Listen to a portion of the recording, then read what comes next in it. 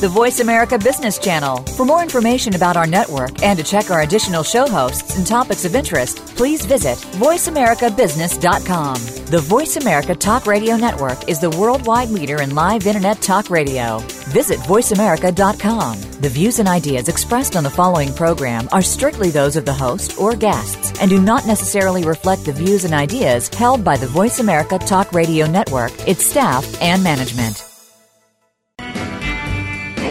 Like a chrysalis, we're emerging from the economy of the Industrial Revolution, an economy confined to and limited by the Earth's physical resources, into the economy in mind, in which there are no bounds on human imagination, and the freedom to create is the most precious natural resource.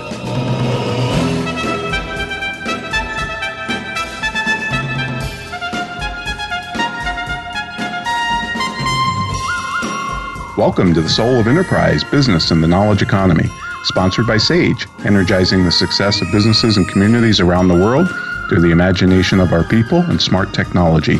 I'm Ron Baker, along with my good friend, VeraSage Institute colleague and co-host, Ed Kless. And on this week's show, folks, we are doing Free Rider Friday. Welcome, Ed. Hey, good to be here, Ron. Yes, I'm still recovering from the Landsberg interview.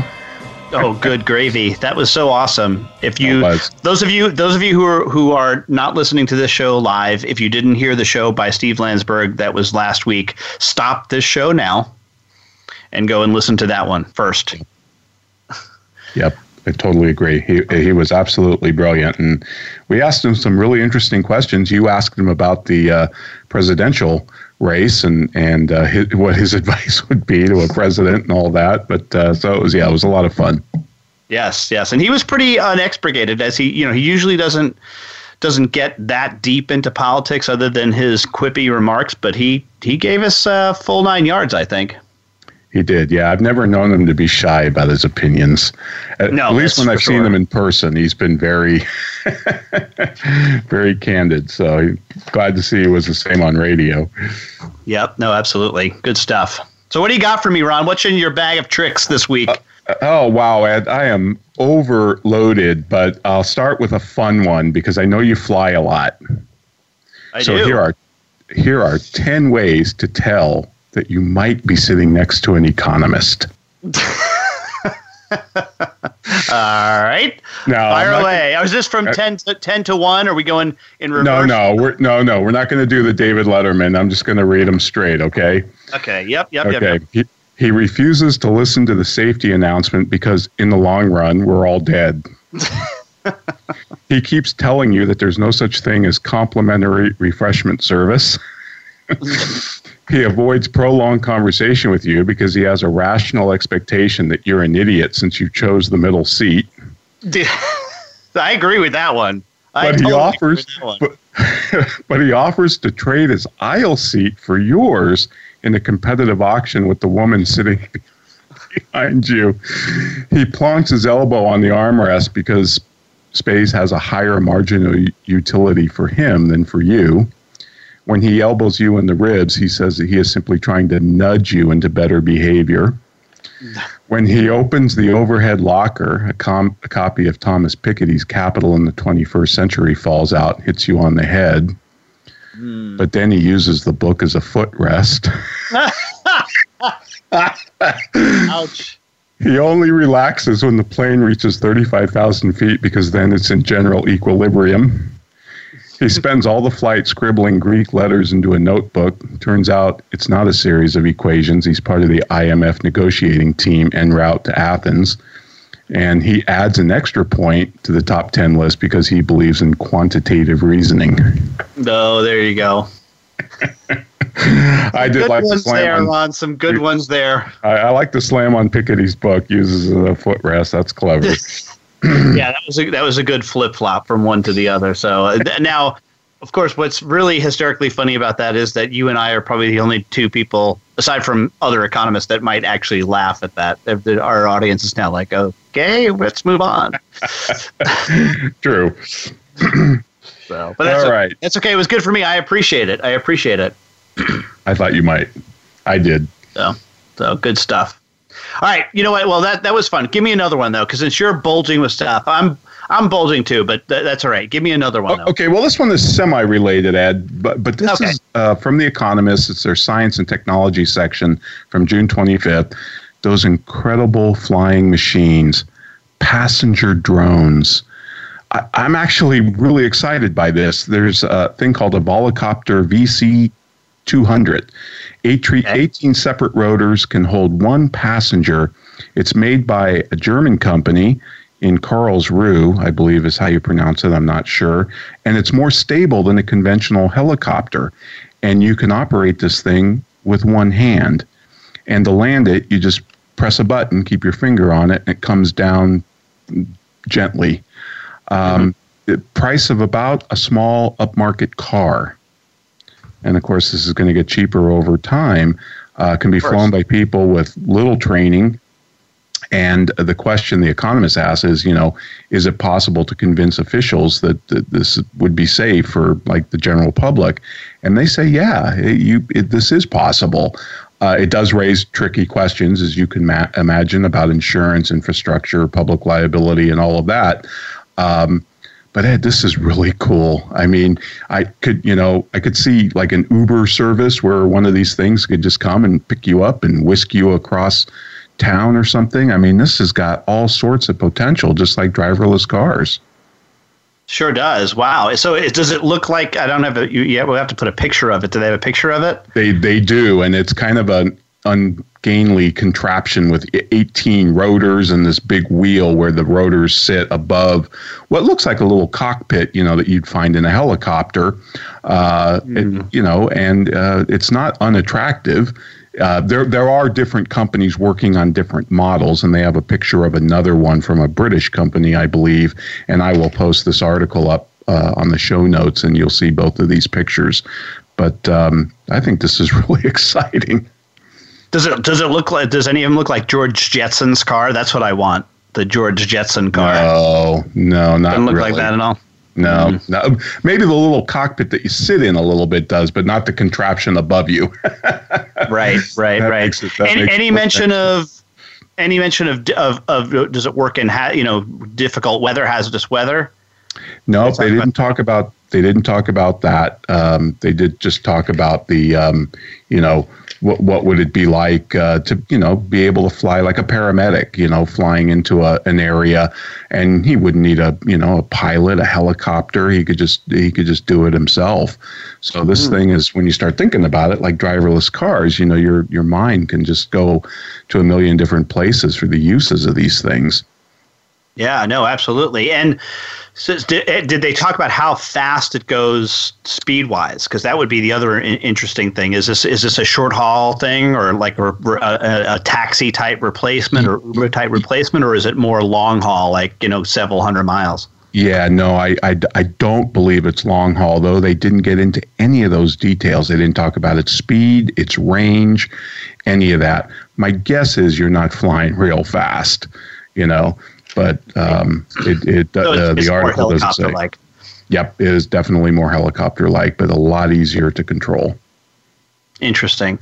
Well, then let me talk about this next one, which is the fact that Uber is placing a big bet on self-driving cars. So this might not be surprising to you. In fact, I'm thinking after reading this article, and let me just see, where was this? This is out of Business Insider. And again, we'll post this on the show notes, the link directly to this article. But it doesn't surprise me, or it wouldn't surprise me, I'm sorry, that if this was not Uber's long-term business model bet from the very beginning, right? And that disrupting the taxi people was just the entree into the market, and that what ultimately they want is the complete replacement. So what Uber is planning on doing, and it doesn't say what city specifically as I scan through this, but what they'd like to do is it's Pittsburgh. Pittsburgh. Yep, the city of Pittsburgh announced that riders will soon be able to take free rides later this month in their self-driving cars that are being developed. right? So, and this is really interesting how they're introducing this. Riders will request the car, as usual, but instead it's going to be but they have to say that they want the self-driving car. So you have to request it if it's available, right? Yep. Now, what's going to show up is a car with 2 engineers sitting in the front of it that are ready to take the wheel, right? But the point would be is that after they test this, how long before it's proven that this thing drives better than an actual taxi driver or an actual Uber driver, right? Because we know from what Google has done that it's clearly superior. It's just one more way to acclimate us, right, to this technology. Yep, and I think it's a brilliant strategy, isn't it, to introduce it like that? It is. When are they starting this, did you say, Ed? Later this month. All right, I see a trip to Pittsburgh in our future. There we go. I'd be the first to do that. Heck yeah, I'd call one up. That would be awesome, right? Wouldn't that be cool to ride with a couple engineers and talk to them about this? Yeah, no, absolutely. We don't want to distract them too much because what if they have to take over? But I doubt it. Yeah, exactly. I can't believe the city of Pittsburgh would allow that. Wow. Yeah. Well, and what's interesting is that this is, and I'll get his name, I'll pronounce it incorrectly, but Travis Kalanick, I think that's how you pronounce it, Kalanick, which is the Uber CEO. He's like, not only are we betting on this, he says, I can't be wrong. That's how confident he is. That's awesome. That is just awesome. Yeah, this technology, it's happening. It's happening. There's no doubt about it. Right. It's just a question of how quickly does this come about. And, I'm wondering if this is what type of car this is going to be. Is this like a car that they've been working on, or is it adapting existing technology? So I guess we'll find out in the very near future. Yeah, I guess it wouldn't be like the Google cars that you see around here, right? I mean, it'd probably be a regular car. Mm-hmm. Mm-hmm. Yeah, I'll keep my eyes open for that in the various things I look at to see if there's pictures of it or talk about it. That's fascinating. Right. And this guy does a whole interview on this, and what's holding it back is, he basically thinks it's the government agencies and understanding the insurance marketplace. And I think the insurers probably could figure this out pretty darn quickly if it was just allowed. Right.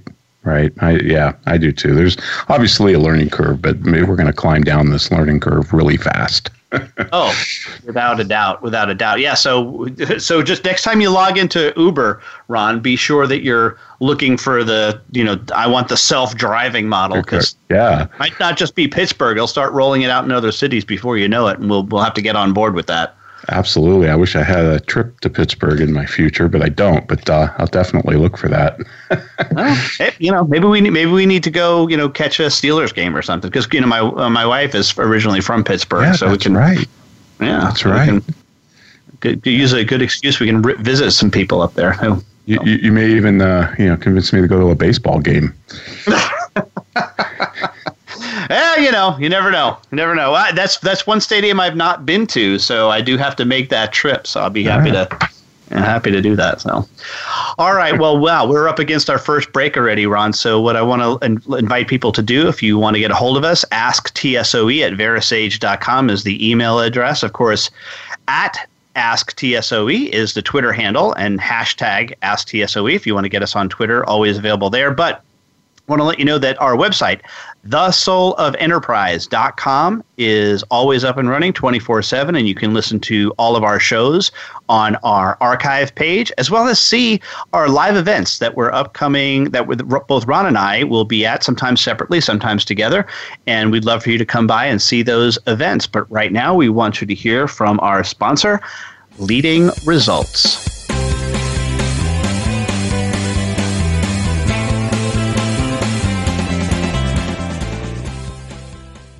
Follow us on Twitter at VoiceAmericaTRN. Get the lowdown on guests, new shows, and your favorites. That's VoiceAmericaTRN. You've experienced it. Marketing and selling has changed dramatically in the last few years. The search engine has completely altered the way customers buy. Your clients are now driving the process their way. At Leading Results, we know how to work with this. We don't just jump in and start doing. Together, we plan your marketing strategy, install a website that gets results, and create lead generation programs that drive sales. Visit leadingresults.com/TSOE to find out more and to schedule a 30-minute conversation with us. Have you ever read a book that changed your life? I sure have. But have you ever read a book where the foreword changed your life? Me neither. Hello, I'm Greg Kite. I wrote the foreword to Ron Baker and Ed Kless's new ebook, The Soul of Enterprise, Dialogues on Business and the Knowledge Economy. The value of this book is found entirely in its foreword. So when you buy it, think of it as buying the foreword and getting the rest of the book for free. Available now for download exclusively on Amazon.com. Voice America Business Network, the bottom line in business. The mountain is high, the valley is low, and you're confused on which way to go. So I've come here to give you a hand and lead you into the promised land. Come on and take a free ride. Come on and sit here by my side. Come on and take a free ride. Well, welcome back, everybody. We're here doing Free Rider Friday. And Ed, I guess it's my turn, so I'm going to hit you with something, again, from The Economist. Stay With Me is the name of the article, and it's talking about Airbnb versus hotels, essentially. But this caught my eye because, we talked to Robert Cross, the pricing expert. And remember the question we asked him, who are the best, who are the best pricers? And he said, without a doubt, hotels. Well, Hyatt profits are up 55% over the same quarter in 2015. So I thought that was pretty interesting. And RevPAR, which is revenue divided by rooms available in a given period, it's one of the metrics they use, has risen in the last 6 years in America across all hotels. So these guys are getting really good. Booking sites have gone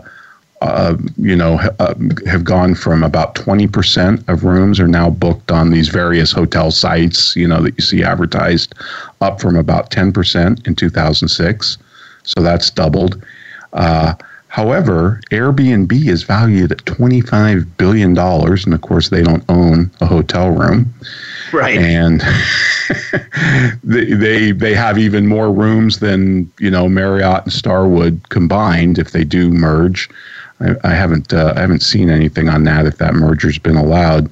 But one thing I just wanted to point it out on this too is that, of course, San Francisco has fined Airbnb $1,000 a day for every person who rents their place using Airbnb that doesn't register with the city.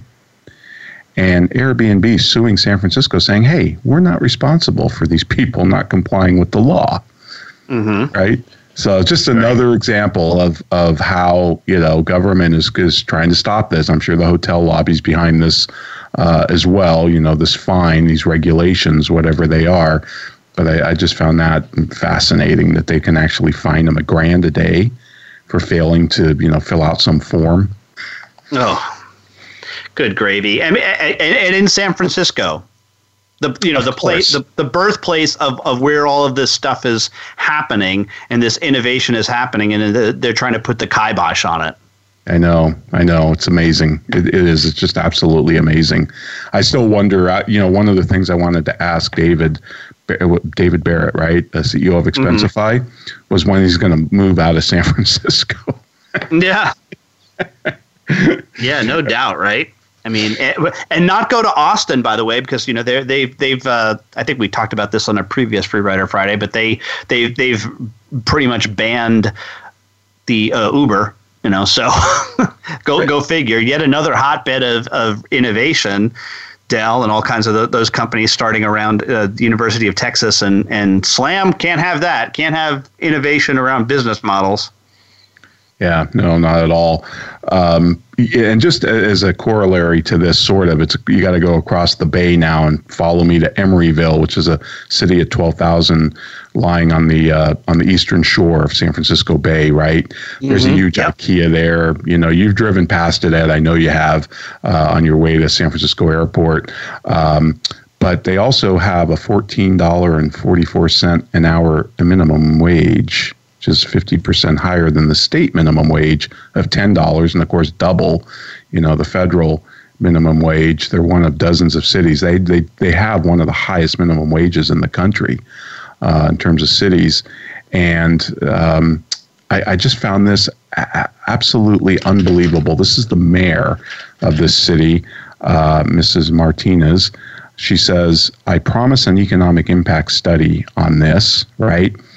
But there are times where you just have to take a leap of faith."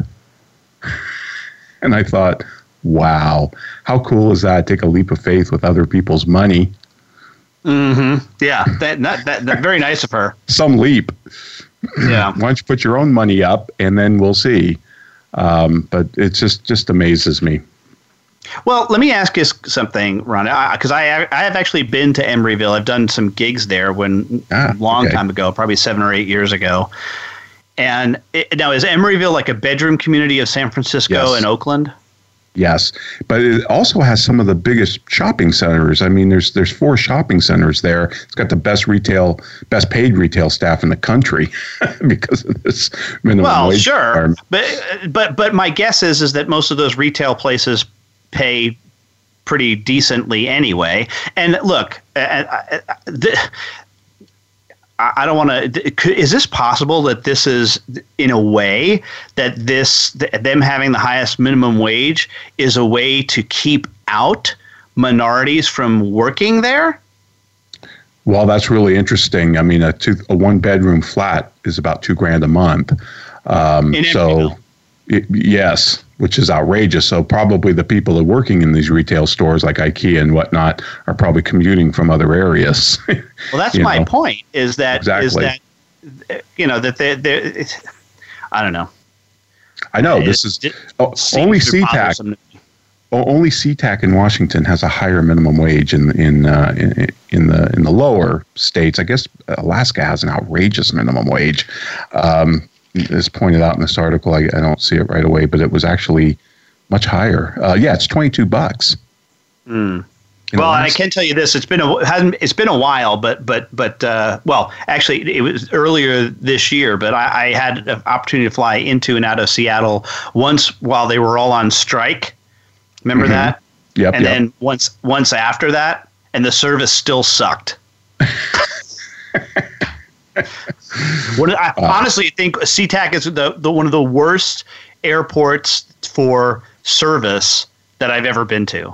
All of the places were horrible. Wow. Interesting.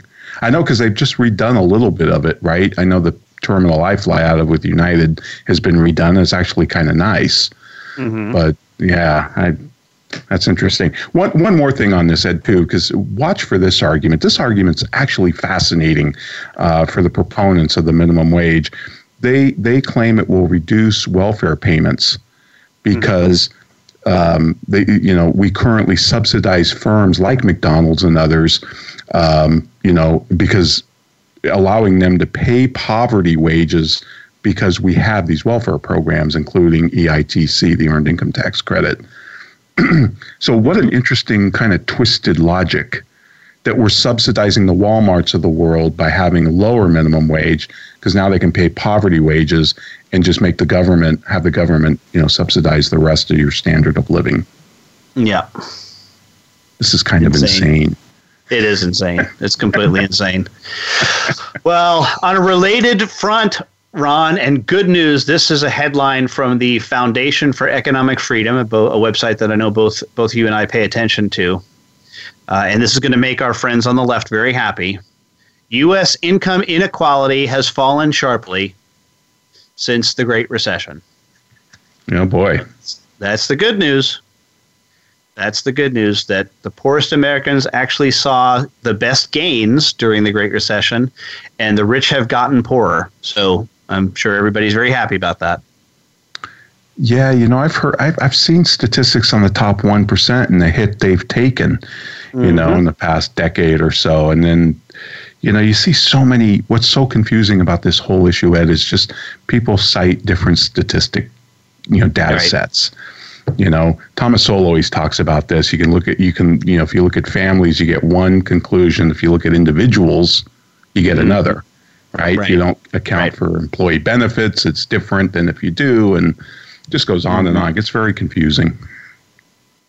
Yep. No, but and like I said, it is dependent on the data set. But this is a data set that showed that the poorest people did gain by 2.5%, and the top 1% after tax income is now down 36.7%. So, well, when you talked to Professor Landsberg last week about the inequality issue and how he said, 200 years ago it all sucked. Yeah. we were all starving. Right. And that's really the big insanity in all of this, right? Is that okay, yeah, so the top 1%, minus 36.7%, but and then by the way that they do break down all of the percentiles. And do you remember I said to him that that what if you were to break out the top 10%, right, as its own group, and then look at the quintiles within that group? Yes. Wouldn't you see a mirror reflection, right? Yes. And that's exactly what this data shows out. This data actually, the bracket looks at the top quintile, so 81 to 100%, right? And then breaks that out. And wouldn't you know, it's a little bit of a mirror image of what happened in brackets 1, 2, 3, and 4. Right. And, I think Thomas Sowell pointed out that a good chunk, I forget the exact percentage of the bottom quintile are going to be in the top quintile at some point in their life. So this whole thing is kind of like an escalator. People are moving up and down. And of course, we're not tracking the same people in these quintiles. It's another deep flaw. And I always remember another point that Sowell makes, which I think is profound. And that is, if you account for age, half of this inequality disappears, right? Because your grandparents are going to be richer than the parents, and the parents are going to be richer than the kids. Right. No doubt. Yeah, and I have seen people try to refute the whole movement within the quintiles stuff. Yes. But that the data sets on that, because I started to scratch the surface on that, the data sets on that are so small as to be really statistically, they're not even relevant. There's some longitudinal studies out there from various universities, and I even think the Federal Reserve, where it actually followed the same people for decades, right? Which is really kind of what you need to do. And those show incredible mobility. So, yeah, great stuff, Ed. I'm fascinated with the topic as well. But, folks, we're up against a break, and I'd like to remind you, you can check out our full show notes at thesouloфenterprise.com. And please keep those iTunes ratings coming in. We absolutely love those, and thanks to all of those who have given us those in the last month or so. And now we want to hear from our sponsor, Quanta CRM.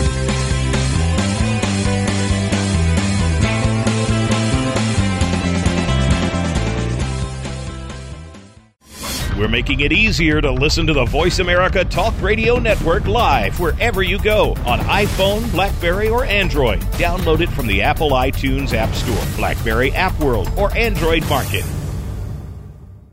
We believe great companies can become even greater by challenging the status quo within their companies. The latest challenge to your status quo? The way people buy has changed. Buyers now control the majority of the front end of the sales process. Sellers must learn to facilitate a buying process, not conduct a sales process. Social buying signals are an opportunity for sales. Learn more. Go to quantacrm.com/ABC to request a copy of the white paper, Always Be Closing, a guide to the new art of social selling. Have you ever read a book that changed your life? I sure have. But have you ever read a book where the foreword changed your life? Me neither. Hello, I'm Greg Kite. I wrote the foreword to Ron Baker and Ed Kless's new ebook, The Soul of Enterprise, Dialogues on Business and the Knowledge Economy. The value of this book is found entirely in its foreword. So when you buy it, think of it as buying the foreword and getting the rest of the book for free. Available now for download exclusively on Amazon.com. When it comes to business, you'll find the experts here. Voice America Business Network.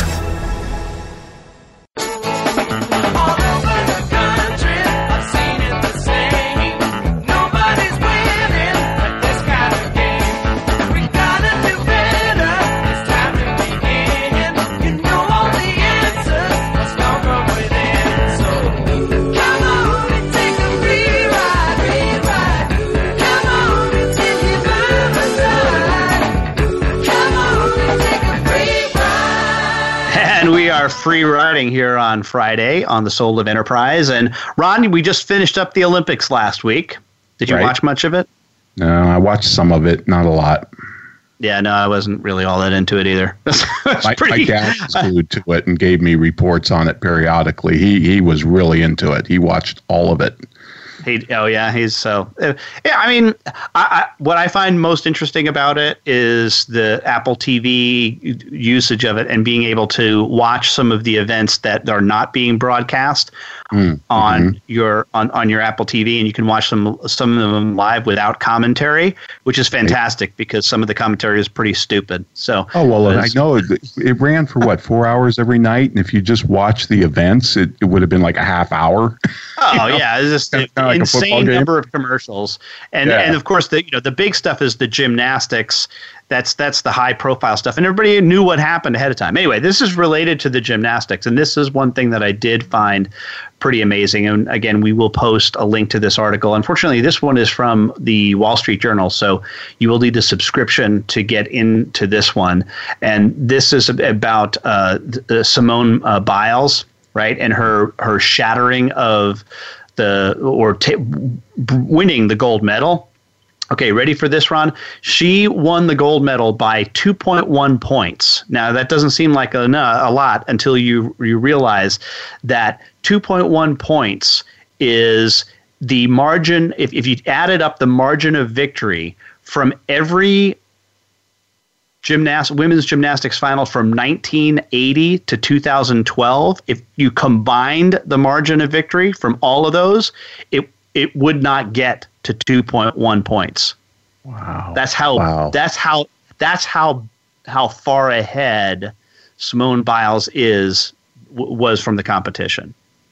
Right? Yeah. I mean, just destroyed everyone. That's amazing. Now, what I think is interesting, too, about this is that she has a very unorthodox style in that she never left home. She stayed in Texas, and although Texas is a huge hotbed of gymnastics, so I will say that there's a little bit of a caveat there. But she's had the same coach in Houston since she's been 7. Right? She didn't go into one of the elite places, and she has, by her way of thinking, a regular life, right? Right. She she did go out. She has friends that are not gymnasts, and she by all accounts, all things considered, was very different from what the rest of these women go through in terms of their upbringing. And yet seems to be happier, healthier, and better for it. Wow, that's awesome. Yep. And wasn't there a gal, and she did the shooting range, who she won 8 or the most or gold medal in at least 8 of the last Olympics or something? Yes. Yep. Yeah, I forget her name, but that's kind of an amazing story too. Yeah. Yeah, that wasn't picked up on because it's shooting. Well, right. Yeah, that's politically incorrect. You can't glorify the shooters. Right. But also from Texas, and then also the person who won the first gold medal, and I did see this one picked up on because it was on the first day in competition, was an air rifle gold medalist, and she's also from Texas. I believe at one point I saw statistics, and I don't know if this bared itself out in the end, but if Texas were its own country, we would have finished. Texas would have finished fifth in overall medals. Wow, that's impressive. Yeah. Yep. All right. Well. All right. So what do you got? You got a big one, you said. Yeah, I do, Ed. And this is all over the place, and I don't know why I'm interested in this. I shouldn't be. Remember, we asked Landsberg about it last week during the break about Brexit. He said, "Well, I don't know. I haven't really been paying attention." And that's where I feel I should be after paying all this attention to it. But the July 2nd issue of The Economist, of course, was the post-Brexit issue. And it had article and article after article about, all the implications and just a few of the highlights from all of these. So I'm drawn from a million different places in this issue. But they say, prepare for reversal. 4 million people signed a petition for a rerun of the vote. Now, The Economist thinks this is a bad idea. But they do point out that support for the EU is collapsing across the EU, especially in France. And... then it talked about the economic impact on Great Britain because of this. The EU buys about half of the exports out of Great Britain. So they talk about there's a Norway option. Norway apparently has continued access to Europe's single market, but they have agreed to the free movement of people, and they continue to contribute to the EU budget. Interestingly enough, Ed, Article 50 is about exit, not trade. So those are going to have to be two totally separate negotiations. Now, they may happen in parallel, but The Economist said the trade requires the approval of the legislators of the member countries and the EU itself. So there's all sorts of speculation what kind of trade deal is going to emerge. Is it going to be a Canadian-type trade deal, or is it going to be more of the World Trade Organization rules? There's speculation what's going to happen to NATO. Will Brexit undermine NATO? The EU is threatening that English may no longer be the main spoken language in the EU. Airlines are starting to divert investments away from Great Britain into the EU, like Ryanair and others. Pharmaceutical R&D is talking about moving out of Britain because of this. Morgan Stanley projects 1.5% off Britain's growth rate in 2016 and 17 because of Brexit, and the EU growth rate will fall by 0.5%. And the UK is like 4% of the world GDP, so I'm not sure if I agree with these numbers.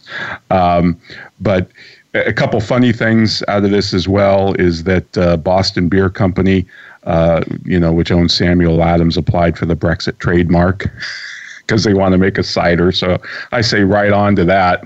And as all this is going on, the European Parliament announced a proposal to tax robots as electronic persons. Yeah, nice. So you read that, and it just reminded me of one of the reasons why I so supported Brexit, because these people in the EU are they're bureaucrats. It reminded me of, I'm sure you've heard this, Ronald Reagan used to say this, government's view of the economy could be summed up in a few short phrases. If it moves, tax it. If it keeps moving, regulate it. And if it stops moving, subsidize it. And that's what I think the EU's doing. All across the board. So I just, there's, and you read this stuff and it just goes on and on about all the ramifications. And I just think they're so overblown. I really do. I just don't see the world disengaging from the UK. I don't see the new financial center being Frankfurt rather than London. Who wants to live in Frankfurt? I'm sorry, but it's not going to happen.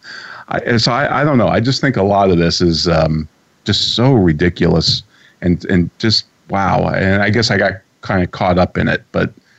Well, it's funny because I do have a quick one from my stack on that. So ready for this? Here's the opening sentence of this. This is published in, why can't I find this here? UK Econ News. UK Econ News. Author is Scott Hamilton.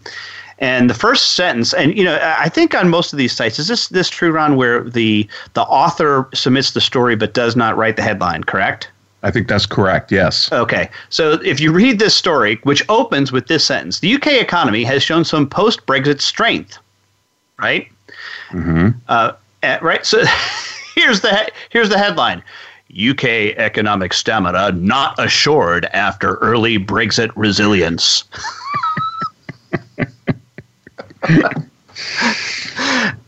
Right.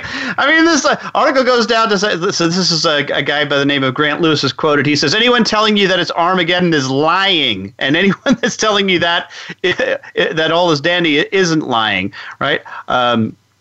He says it's too early for back of one retail. It's too early on the back of one retail sales release. So yes, they've got short. This does have to show some continuousness or some continuity, but look, it didn't. The world didn't fall. It didn't crumble. It's okay. Exactly. I mean, and I think I said this on a previous one, but I do think this. The headlines, you would have thought that the UK voted to become the Fourth Reich. I mean, that was absurd. It is absurd. It is absurd. They even quote this town, Redruth, a hardscrabble town of 14,000. It's a mining industry that gets subsidized by the European Union. Apparently, the European Union subsidizes you if you below a certain poverty threshold. And some shopkeeper woke up Friday after the vote and he said, I just thought, my God, you stupid bastards, you've gone and done it. That was the exact quote of what the shopkeeper said, because they're going to lose their subsidy. Right. It's like, give me a break. Yeah. Well, Ed, this has been fascinating as usual, but unfortunately it's flying by and we are up against another break. So, folks, I'd like to remind you, check out thesoulofenterprise.com. And if you want to send Ed or myself an email, you can do so at asktsoe@verisage.com. And now we want to hear from our sponsor, Sage.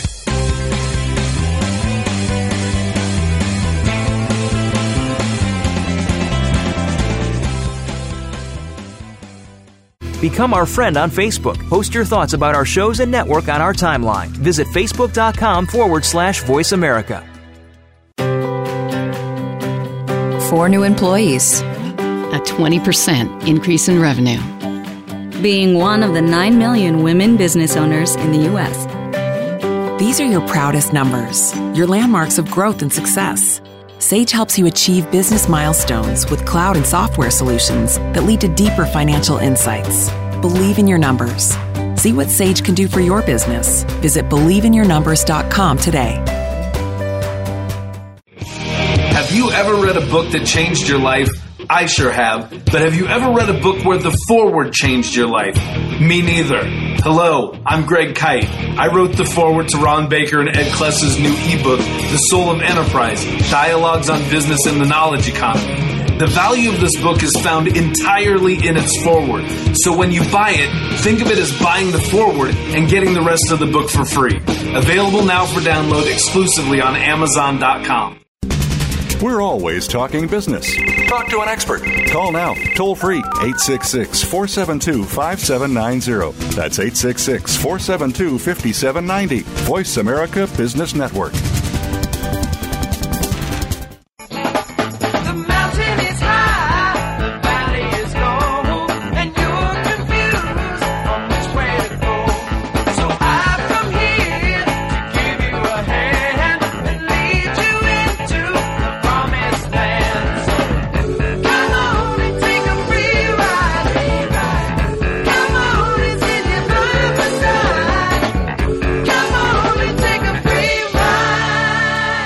Free riding on the Soul of Enterprise. Ron, I want to jump right into it. How about, did you hear about this one? There have been developed Zika fighting genetically modified organisms, mosquitoes, and it has received the FDA approval for testing. I did see that, Ed. I did read something on that. That's awesome. Yep. Absolutely fantastic. Now, I think that this was brought to my attention by one of our listeners, and I can't remember exactly who, but I do think I know, but I won't say his name. That how does one price a mosquito? Right. How does one price modified mosquito? And by the way, the way this works is it's a male mosquito. That, and I don't know if you know this, but the male ones don't bite, right? Right. It's only female ones that bite, right? So but the male mosquito is obviously responsible for fertilizing the female. But what this does is causes a self-limiting gene. So once they go out and they mate, then the offspring die. Right. Mm-hmm. So the early tests show that this can control about 90% of the population.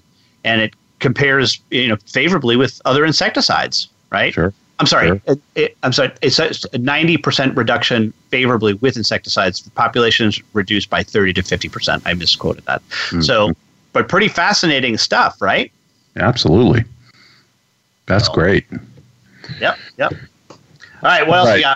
I got a big one, Ed. Another big one. This is a special report in The Economist from June 25th, the return of the machinery question. And I think one of the reasons they went back to this, because they've been doing a lot of stuff on AI, right? And all of, machines are going to take over everything and all that. Well, David Ricardo, who we've talked about in the past here, first posed what he called the machinery question in 1821. He said the influence of machinery on the interests of different classes of society, and in particular, the opinion entertained by the laboring class that the employment of machinery is frequently detrimental to their interests. And then Thomas Carlyle in 1839 basically said the demon of mechanism. And then even during the Industrial Revolution itself, John Stuart Mill wrote, there cannot be a more legitimate object of the legislator's care than looking after those whose livelihoods are disrupted by machines. In the 1930s, Ed, John Maynard Keynes coined the term technological unemployment to describe this. JFK issued a domestic challenge during his presidency saying to maintain full employment at a time when automation is replacing men. In 1964, a bunch of Nobel Prize winners got together, formed the Ad Hoc Committee on the Triple Revolution, sent a memo to President Johnson on the danger of the combination of the computer and the automated self-regulating machine, dividing society into a skilled elite and an unskilled underclass. So, we've all seen the stuff on this, the 2013 Oxford study that said 47% of jobs in America were at high risk of being automated. Merrill Lynch has estimated the impact by 2025 between $14 trillion and $33 trillion impact on the economy in a bad way. The McKinsey Global Institute has said the transformation is happening 10 times faster and at 300 times the scale of the Industrial Revolution. Stephen Hawking, Elon Musk, Bill Gates all think that AI poses an existential threat to humanity. In 2015, we spent a record $8.5 billion on AI companies, artificial intelligence companies. And the long-term goal here, Ed, is what they call artificial general intelligence, which is capable of solving a wide range of tasks rather than developing a new AI system for each problem, right? So I'm not sure if Watson is an AGI yet, but I'm sure that's kind of where he's evolving, right? And the other interesting thing that's happening with all of this is that AI experts are being just vacuumed up by private companies, right? And these guys are, for the most part, a lot of them are academics, and they want to continue to publish and make the research kind of open source, and the companies are letting them do it. And the theory is companies are okay with this since they can give away the AI stuff because they have access to the data. Because it's data that actually writes some of the programming in these machine learning and deep learning things, right? It's the data that enables the machine to learn and program itself. So the data now becomes valuable. So companies don't have a problem with their AI people publishing this research. So it's just really fascinating to read this in a historical context, right? That we've been dealing with this problem forever, and this is something that Rabbi Daniel Lapin pointed out in an article that he wrote. He calls them thought tools. He comes out with them weekly, but he says, this is just manure. He said, people have been predicting the end of work for the longest time. And not to get religious here, but he said the Hebrew word that means work is the same word that means worship. He says, and we meaning humans, will always find a way with our, limitless curiosity and ingenuity to find newer and better ways to serve our fellow humans. And although that's on the optimistic side of this debate, I think he's right. And The Economist said, just on final thought here, The Economist said between the pessimist view and the optimist view, that it's probably somewhere in between how this is going to unfold. So again, just all part of this whole AI thing and what's going to happen with things like this. And I find this topic fascinating as well. It is fascinating, but I think Lapin's right. This is, as Colonel Potter would say on MASH, horse hockey.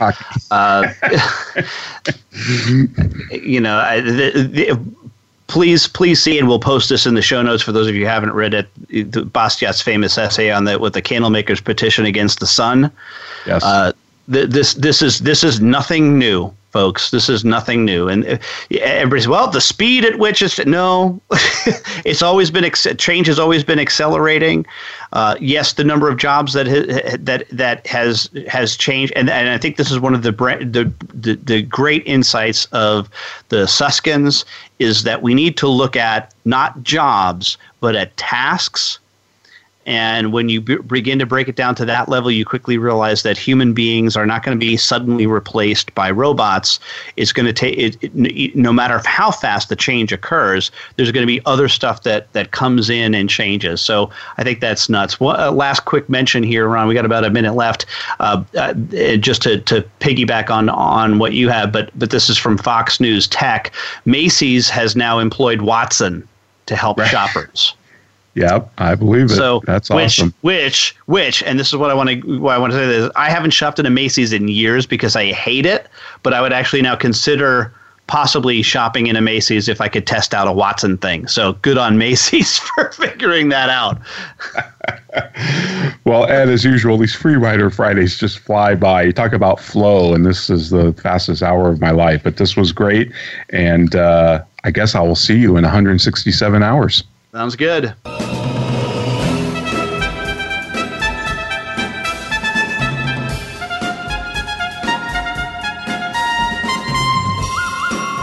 This has been The Soul of Enterprise, Business and the Knowledge Economy, sponsored by Sage, energizing the success of businesses and communities around the world through the imagination of our people and smart technology. Join us next week, folks, on Friday at 4 p.m. Eastern, 1 p.m. Pacific.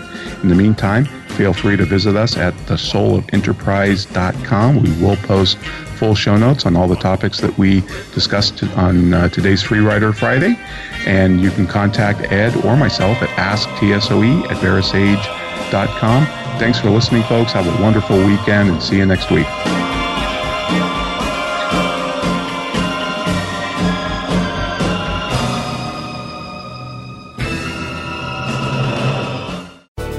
Thanks again for listening to the preceding program, brought to you on the Voice America Business Channel. For more information about our network and to check out additional show hosts and topics of interest, please visit voiceamericabusiness.com.